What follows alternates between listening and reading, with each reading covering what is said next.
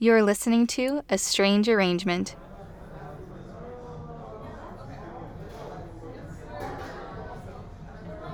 Welcome to one of my favorite spots in Washington, D.C. This is Kramer's, a bookstore slash coffee shop slash restaurant slash sometimes jazz club. When I feel like treating myself, it's a place where I like to go sit, grab a refreshing French soda. Yes, it's a real thing. Yeah, could I have the blueberry vanilla French soda? See? Crack open a book and allow myself the time to be still and unproductive, to get lost in someone else's narrative while the hours pass me by. And on Sundays, I like to go there and listen to some local jazz. And I might bring a book with me, but more often than not, I'll just end up watching the band.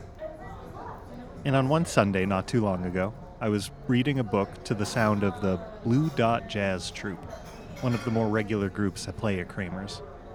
And I was sitting back, enjoying how the jazz and the story were melding together. And then my ears perked up because I thought I heard something familiar. I wasn't totally sure at first, but it really sounded like a song that I knew. And it wasn't something that I was expecting at a jazz gig.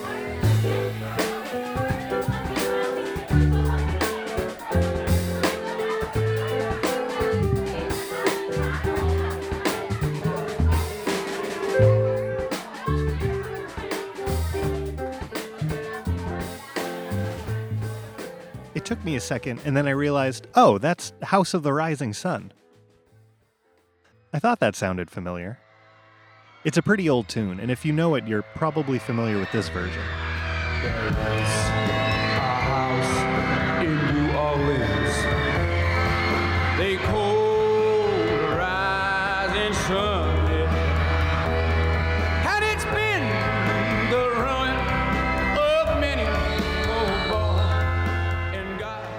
This is a recording of the Animals performing on the Ed Sullivan Show in 1964, just recently after releasing the song on vinyl. But it's actually an old folk song that dates back way earlier, with roots in 16th century Europe. Here's another version. They are a house in New Orleans. They call the rising sun, where many poor boys to destruction has gone, and me, oh God, for one. This is the earliest known recording of House of the Rising Sun, performed by Tom Clarence Ashley and Gwen Foster in 1933. And so I was sitting there at Kramer's and I just thought, how cool is that to hear this old classic song just casually thrown out in this funky, shuffly style? And I certainly hadn't heard people solo over the song before. It was just one of those cool moments where I got to see how creative people could be.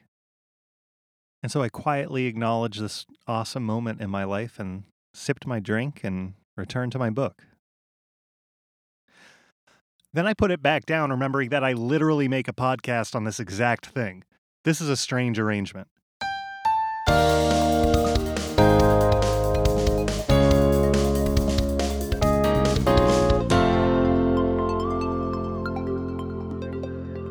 During the break in their set, I got to talk with the pianist and the band leader, Andy Statler, who was kind enough not only to share his performance recordings, but also to invite me into his home for an in-person interview about his approach to arranging, how he solos over these tunes, and so on.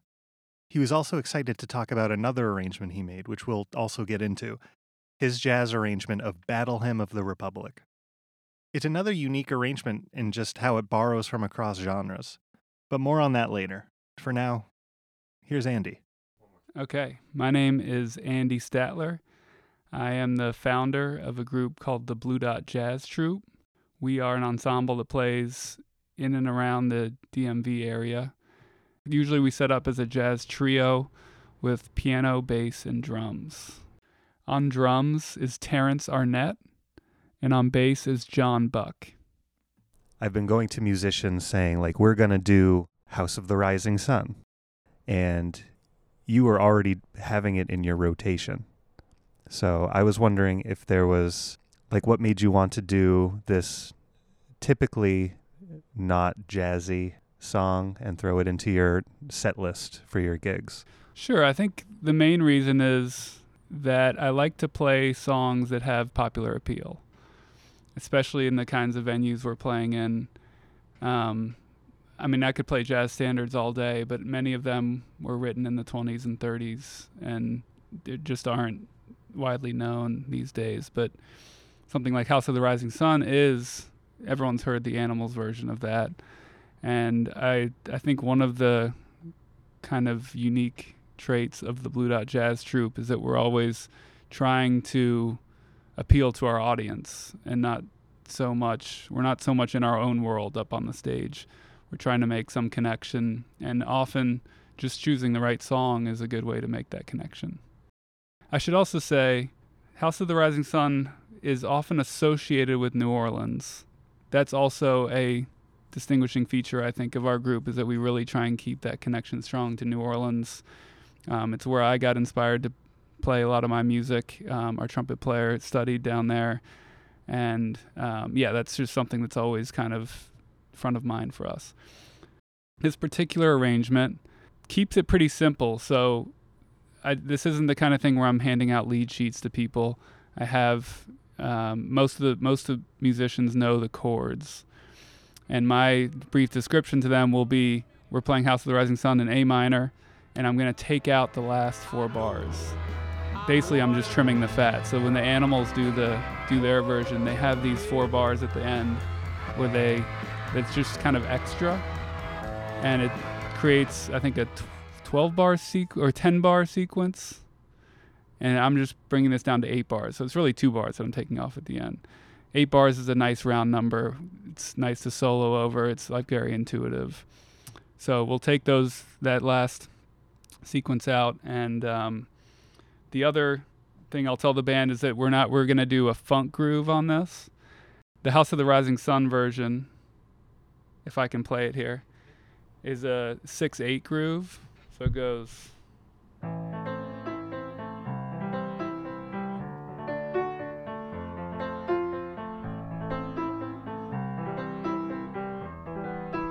One, 2, 3, 4, 5, 6. 1, 2, 3, 4, 5, 6. 1, 2, 3, 4, 5, 6. 1, 2, 3, 4, 5, 6. 1, 2, 3. You get the idea. So I'm counting to 6 every time.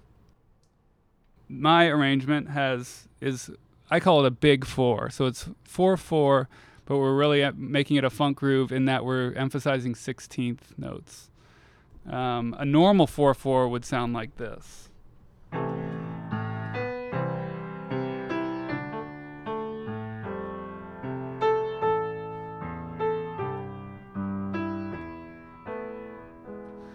Now that's not a funk groove. It's just very kind of pedantic, or you feel like you're kind of walking.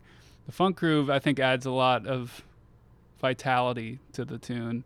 It also opens up our drummer to really go nuts, which is something I always try and encourage.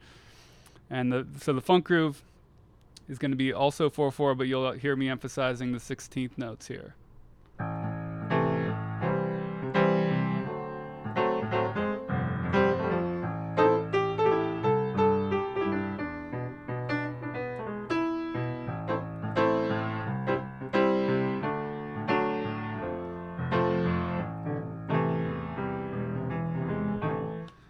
And often when I call this song with my band, it's not always the same bass player and drummer. And what you'll hear in the recording here is that I just play it, just piano is the intro here.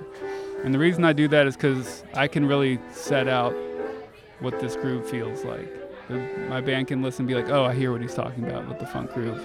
I know where to jump in on this.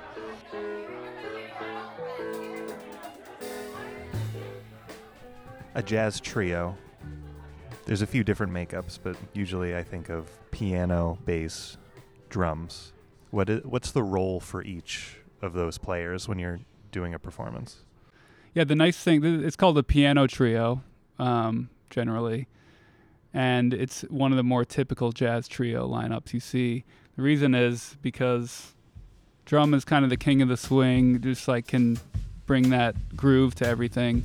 Bass is pretty much has to be there to cover that lower end and establish the groundwork. And the piano unlike most other instruments, is a chordal instrument. Thus, you can get the almost like a quartet feel where you got the chords there and the melody. Just to give you comparison, like if it was a saxophone instead of a piano, there would be no chords. That's just can only play one note at a time.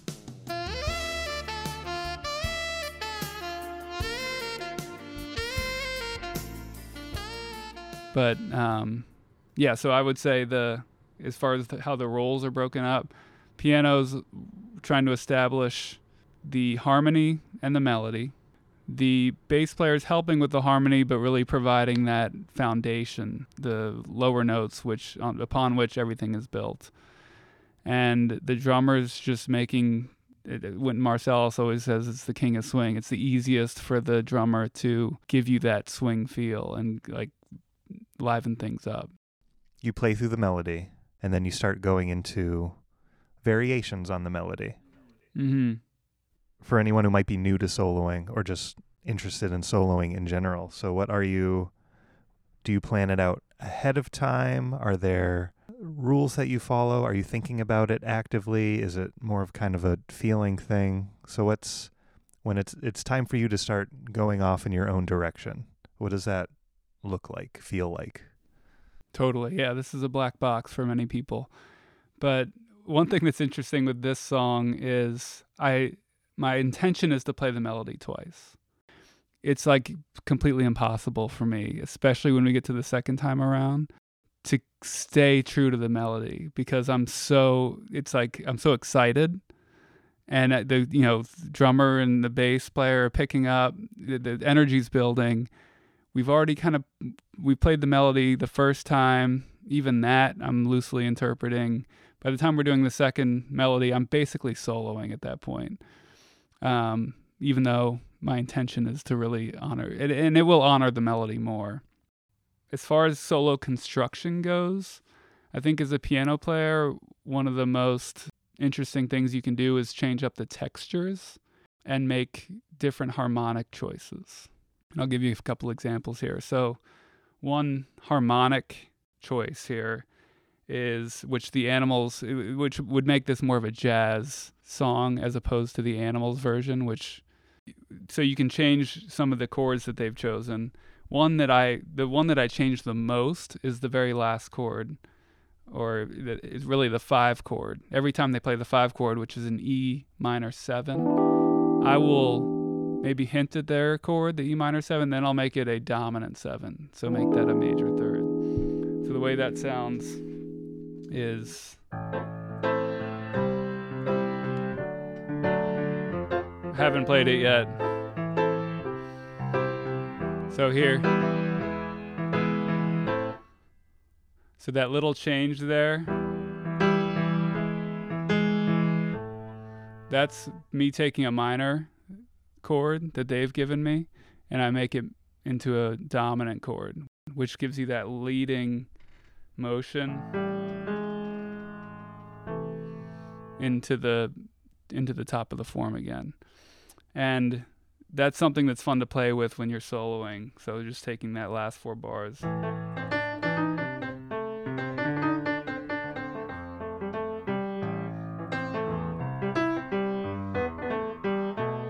Right there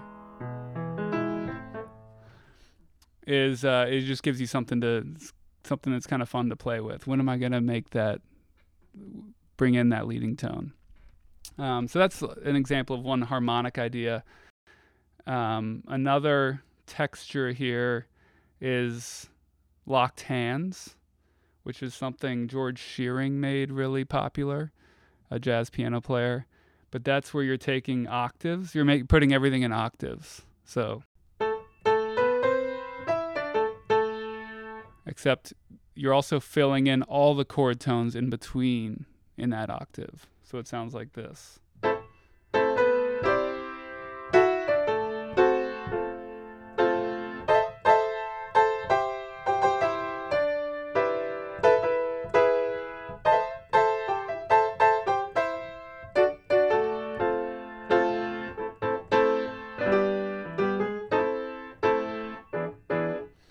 really a thick sound. It's got a lot of, you're staying in one little space, but you're playing a lot of notes within that octave. Another texture is you're thinking of two different sets of chords that one of which you play in your left hand, one of which you play in your right hand. In the left hand, I'm just going to play the normal sequence, the chords as we know them. In the right hand, I'm going to alternate between a G7 and an A minor chord. And I'm just going to ascend in different inversions of that.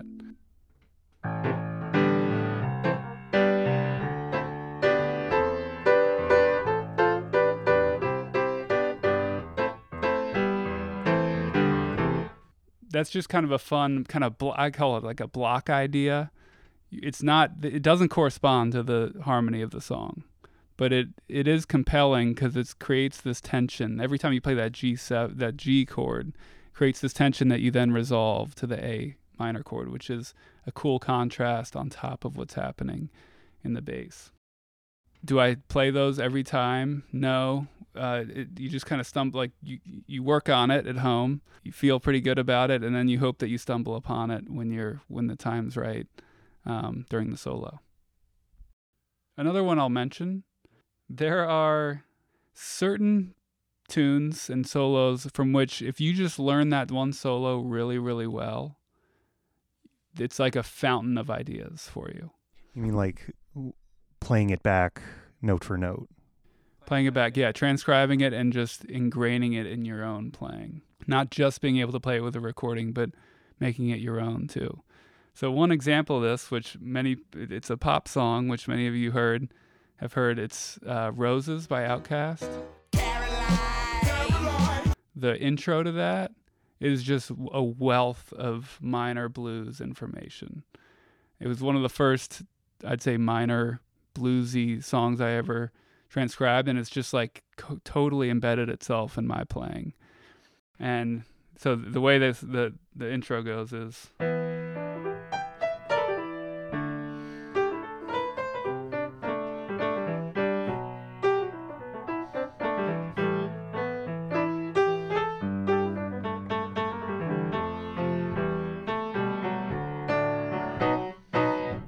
Caroline. So that's when I talk about embedding this kind of solo idea in, you have to really be able to do this in all keys. So House of the Rising Sun is an A minor. You'll hear lots of fragments of that in my solo just because that's like so ingrained in my playing. I won't play the whole thing straight through, but they're little ideas. So like one little idea from Roses is this thing. So funky, right? And that can fit over pretty much anywhere on this tune. Even though it doesn't really correspond to the melody, it's an A minor blues idea. You can just pop it in wherever.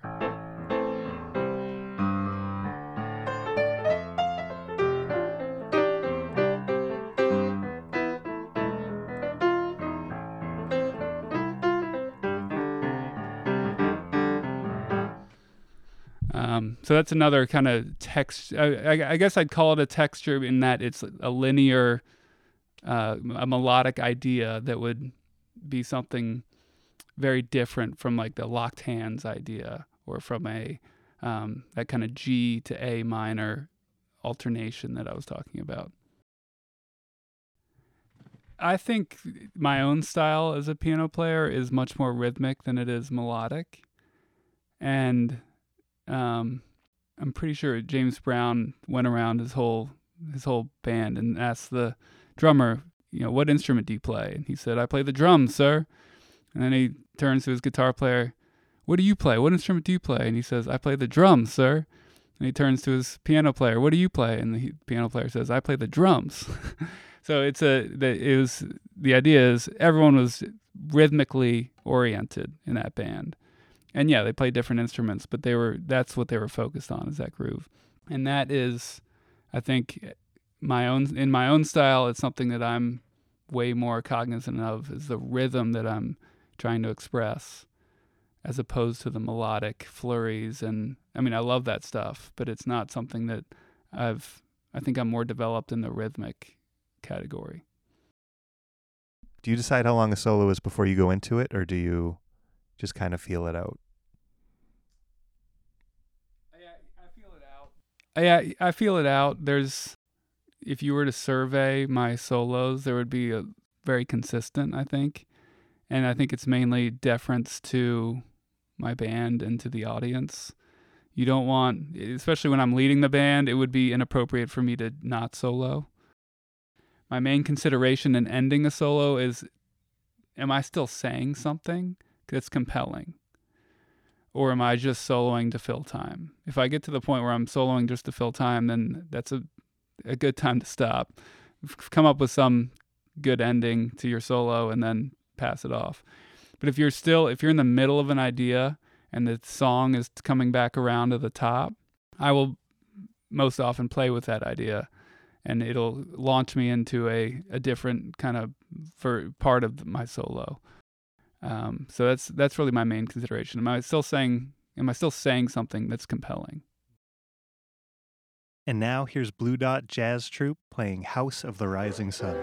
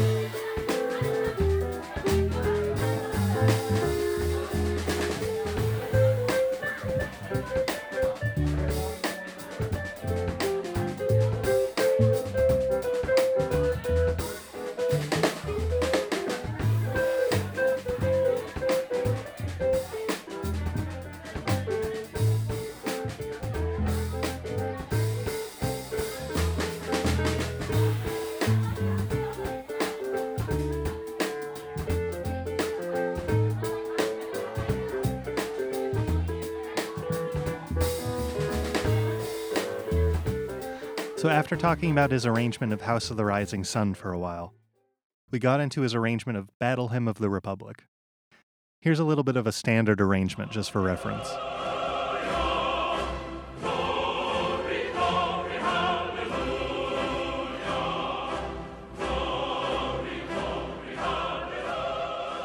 Yeah, it just screams jazz, doesn't it? So how do we get this to work in a jazz setting? With the battle hymn arrangement, what influences how you change the feel of a song for a performance? Because this is going back to what you were talking about with New Orleans music and how that had a big influence on you. Like, I definitely hear that in this one. It's definitely got, the drummer is definitely doing some kind of second line bass and cymbal stuff here. I can hear a sousaphone part in the bass player. What made you decide to do that? Sure. So I'd say I stumbled on my first decision before I got to Battle Hymn of the Republic was the groove. And the groove I have stolen directly from Ahmad Jamal in his Poinciana recording at the Pershing.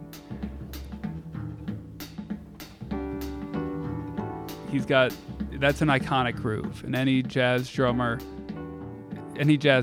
is gonna love if you call Poinciana, because they get to do that. That's the only song where this groove comes in. So I learned Poinciana, and it's kind of a weird song to call on a gig if you haven't rehearsed it, because every time Ahmad Jamal plays it, it's different.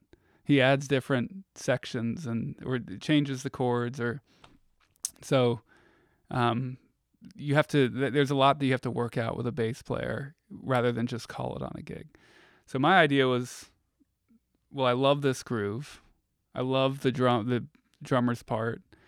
Where can I bring it into another song? And I was kind of on this search. I tried it with all these different tunes, and it just never really felt right. Poinciana is an extremely unique composition, I think, because it stays on this one chord. It doesn't move a lot harmonically, but it moves just enough. And it kind of sets this mood. And that mood I couldn't really find in another song. And then I heard a recording of Oscar Peterson doing Battle Hymn of the Republic, which he swings really hard. I was like, oh, that's a hip way to interpret this song. I wonder if we can get more out of it. And I tried it with the Poinciana groove, and I loved it. So that was an instance, like we were at Kramer Books a couple years ago, and I was like, I don't know how this is going to work, guys, but let's try Battle Hymn with a Poinciana groove. And as you'll hear in the recording we have here, I set it up. Again, just like House of the Rising Sun, I put down the groove and then hand over the bass part to the bass player, and the drummer, hopefully he knows I know that Terrence knows the Poinciana groove. And it's just like, let's see if this sticks. And the first time we played it, I was like, this is a hit. This definitely works. And yes, that's how that one came into the form that it's in. And you mentioned it's definitely a New Orleans feel, but I wouldn't call it a second line groove because it's exactly taken from Poinciana. Okay, so I took that same bass idea and just applied it to an E flat. I don't know why I chose E flat. I think I just liked where it sat on the piano, and put it over E flat major, so it sounded like this.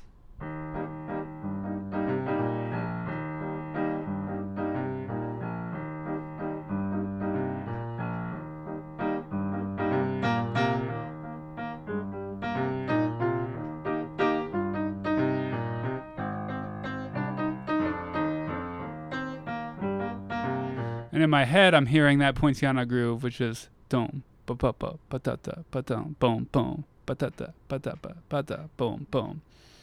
One interesting thing about when I've called this a number of times now, and I played it with a few different drummers. In this recording, Terrence does a really good job honoring that Poinciana groove, and it's difficult because this has a lot of energy. It's a happy song. I'm playing a lot of blues stuff, and it's just like you just want to keep raising the levels. But the Poinciana groove is very chill. Boom, ba-da-da, ba-da-ba, ba-da, boom, boom, da-da. And Terrence, he'll move to his ride cymbal, and he brings a little bit of energy there.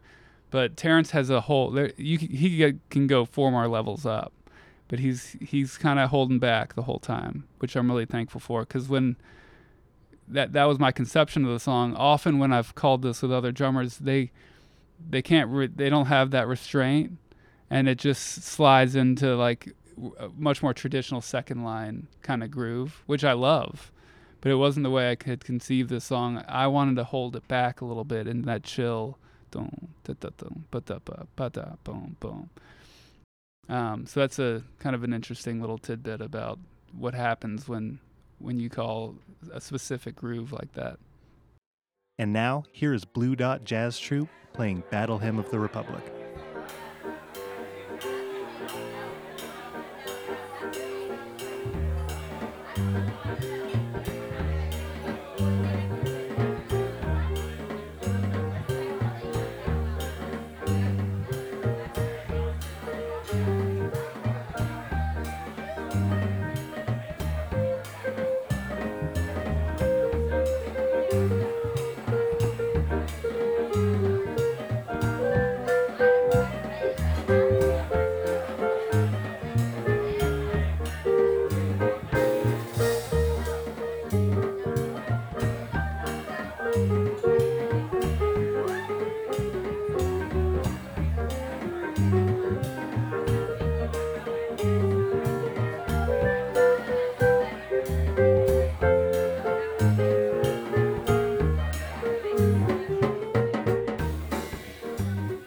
special thanks to Andy Statler and Blue Dot Jazz Troupe for their arrangements today.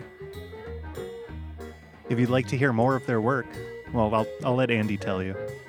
Thank you. Yeah, the main way to follow us is to get on the email list, which you can sign up for on our website. And the website is blue.jazztroupe.com.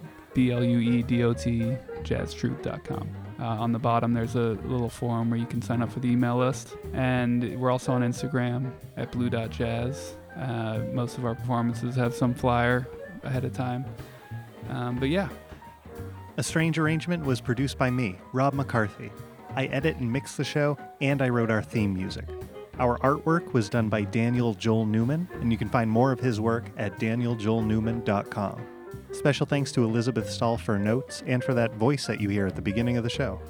If you like the show, please rate and review on Apple Podcasts, and check us out on Instagram at Strange Arrangement Podcast. And be sure to check out our website, asamusicpodcast.com, for sheet music, artist bios, and ways that you can get in touch with us. Next week, we hear an original song. Yes, someone's original work brought to the podcast. I'm so excited. So check that out next time on A Strange Arrangement.